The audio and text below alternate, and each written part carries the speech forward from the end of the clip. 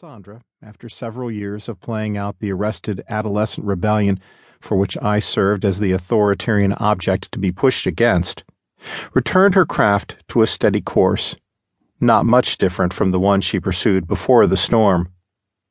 Marta, though, continued as a kind of pirate ship on the high seas of liberation. Liberation meant to Marta, among other things, the freedom to be fat.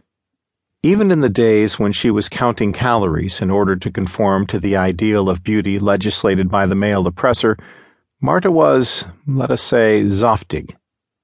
Now, feminist, she is simply enormous, her own ideal of beauty being, apparently, the Venus of Willendorf, whom she comes, with the addition of blue jeans and large heptagonal blue plastic glasses, more and more to resemble.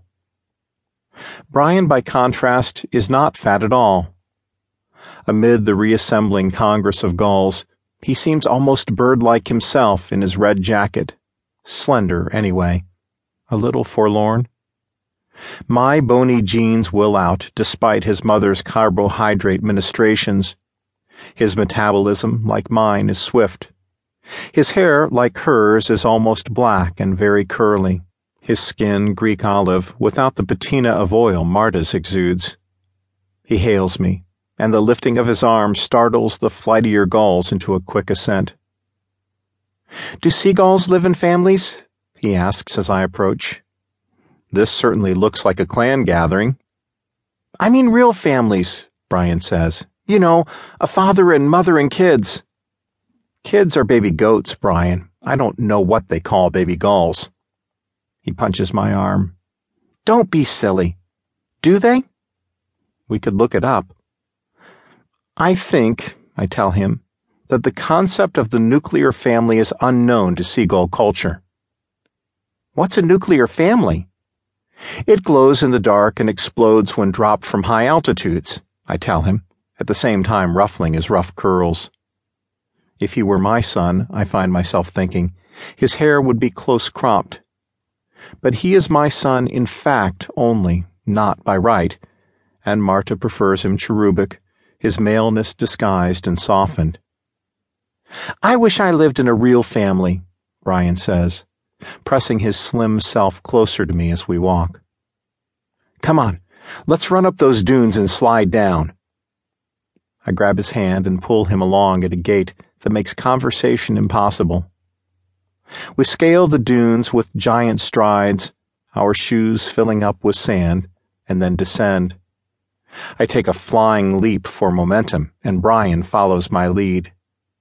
At the foot of the dunes, sandy and panting, Brian climbs on my chest, and I hug him tightly. He is only 5 years old. "Want to do it again?" I ask him. "Want to marry Marta and be my dad?" he asks. I press him closer for a moment, then struggle to my feet and toss him, kicking and giggling, over my shoulder, carry him all the way home. Brian is asleep in bed. Marta wholly fills, almost obliterates my old nubbly green armchair from view, her swarthy face ashine in the firelight. And I find myself trying to remember if she was this big, this monumental, when Brian was conceived. She reads avidly, Erica Jong's latest, trying to catch the tarnished idol out in heresy. From the way her pen busies itself with marginalia, I gather that lapses of doctrine must abound. When she pauses to look into the fire, I pose my question. Does Brian know who his father is? Of course not. What have you told him? He must have asked. "I told him," Marta says in her deep, though oddly nasal voice, "that his father died before he was born." I never asked before, and the news now makes me shiver despite my sweater and the glowing alder flinging sparks across the hearth.